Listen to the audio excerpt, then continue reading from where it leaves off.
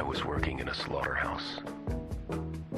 My job was to grasp two cantilevers with escapement mechanisms to manipulate the movement of the huge chain-driven winch hoist as it would rattle and clank across the top of the room, and from which hung a series of meat hooks holding the dripping carcasses of sheep, cows, chickens, ducks, lambs, deer, moles, beavers, and, inexplicably, sometimes an occasional human being.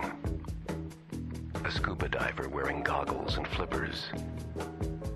A scoutmaster. A man in a bathrobe and slippers, with a small dog hanging from a leash. Now, how these people got penned in with the animals and had their throats slit, I don't know. In any case, working there was like being on the inside of a huge clockwork in which there were crisscrossing escalators with bleating and struggling animals, moving upward to chambers where you could hear chainsaws, small arms fire, exploding hand grenades. The machinery was obsolete and often broke down, and sometimes there would be pile-ups of carcasses or major foul-ups like cows going in the wrong direction into the chicken-plucking zone, where machinery would pluck at non-existent feathers on their hides. And occasionally, workers themselves would be swept into the machinery. An empty meat hook would swing by, hook someone's collar, and hoist him up along with the dead animals. But it was against company rules to ever halt the mechanism. Although a huge alarm bell would go off, alerting people as to what had just happened, to become aware of the fact that one of their co-workers had been hooked and was about to be processed, so that we could all wave goodbye. There were also priests walking up and down the aisles, swinging censers filled with smoking incense, who blessed the animals. And there was a huge mural of St. Francis, holding an electric cattle prod and a pair of pinking shears. The slaughterhouse was dark and noisy, with great gouts of steam blowing out from ventilators, and blood splattered everywhere. There were sluice gates that allowed water to cascade across the floor, washing it clean into gutters that ran into spillways that gave into a river nearby. A river tinted pink by the slaughterhouse grist. The floor manager, Bruno, was a burly, barrel-chested man with a bald head and a handlebar mustache. He was always red-faced, a vein pounding in his forehead as he screamed at the top of his lungs at the workers, because he was outraged at the lack of humor and camaraderie on the line, at what he considered the absence of humanity and sensitivity and understanding. When Bruno reported to the plant manager, Mr. Skeffington, he'd wash his face, buff his nails, zip his fly, put on his sports jacket, his toupee, splash himself with some cologne, suck on a breath mint, and then, finally, he'd come into Mr. Skeffington's office, washed, powdered, perfumed, combed, and coiffed, and present his report. He might say, "Mr. Skeffington, we're having some trouble with rotating knife number 3. We need a blade replacement. We're also running out of piano wire. Some of the electric prods have failed to recharge overnight because the selenium rectifiers haven't been replaced or purged in months. And the thoracic tracery pinions need to be repointed. Oh, and one of the carcass guy wires snapped during a conveyor reversal, releasing a large Guernsey that fell, crushing to death one of the workers, a Miss Hapless, Otherwise, I'm proud to say the operations of the plant remain highly efficient. Now, whenever a worker died at the slaughterhouse, Mr. Skeffington would send out a condolence summons, requiring that the bereaved family appear, pay a fine, and remove the body of the deceased in a large styrofoam container. The atmosphere of death had a curious effect on all the workers. It seemed to raise their sexual ardor. Couples would constantly sneak into the maintenance closet to make love amongst the buckets, rags, and mops. And just outside the door there was a daybook, a large, full folio-sized ledger with red margins and dates with the names of the people who'd used the closet, with an area for comments, so that everyone, after making love, could come out and write entries describing their experiences right next to their names. It was called The History of Love at Wembley Farms, which was the name of the slaughterhouse. There was a young woman there, Wilma, who worked a little further down the assembly line.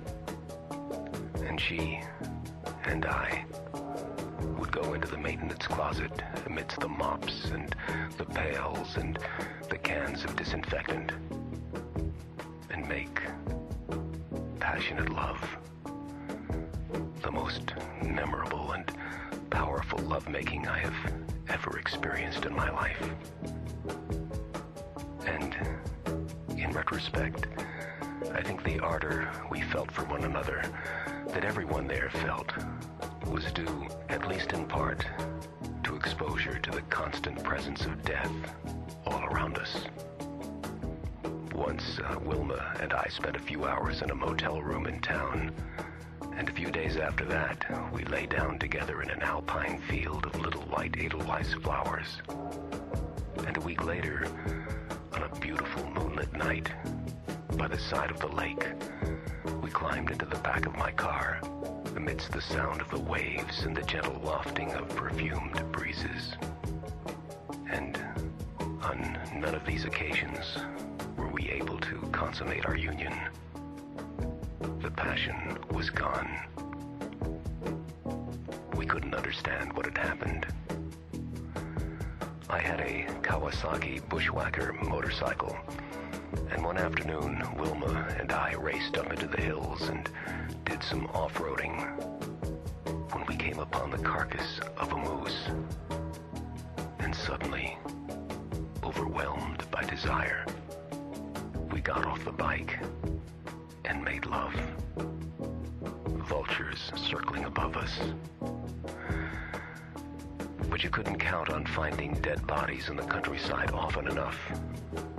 So we held on to our jobs at Wembley Farms, because we couldn't bear losing what we experienced together in the janitor's closet. There was a town downriver from the slaughterhouse, and the people who lived there were quite upset because water tinted with blood was coming out of their taps, and their toilets were backing up with hooves, antlers, human fingers, mole and beaver heads. And they held a town meeting. And then, after that, a midnight parade with pitchforks and torches to the slaughterhouse, demanding that the plant be closed. And then, every day, they began to picket the plant, marching back and forth in front of the main gate, carrying placards that said, "No more blood.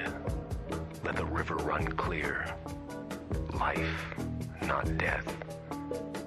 And I and the other employees, simply to get to work, would have to pass through this gauntlet of people who were yelling filthy butchers and river rapists at us.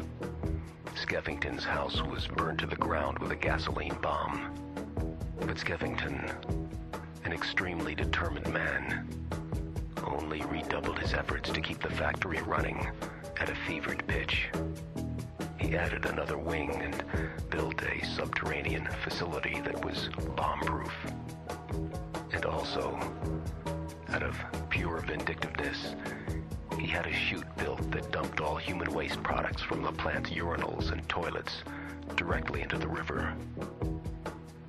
And sometimes he would walk down to the river's edge, and with great pleasure, he'd unzip his fly and pee in the water. Because Skeffington was a fanatic, a man with a mission, a soldier in his field, and he was not going to be stopped. One day, when Bruno came into Skeffington's office to report an implosion in the power stacks that caused a weak supply of beef carcasses to be liquefied, Skeffington was so enraged that he opened the upper right-hand drawer of his desk, drew out a small handgun, and shot Bruno in the head. Then Bruno's body was put on a treadmill on the assembly line and processed. So, Skeffington was not a man to be trifled with.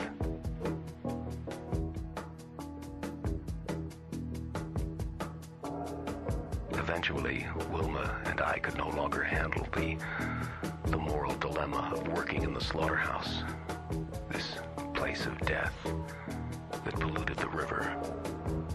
So we both quit and got jobs at the nuclear plant, which was very clean. We all got to wear white uniforms and shiny hard hats and paper booties. And whenever we left the central control tower, we'd have to shower and be disinfected.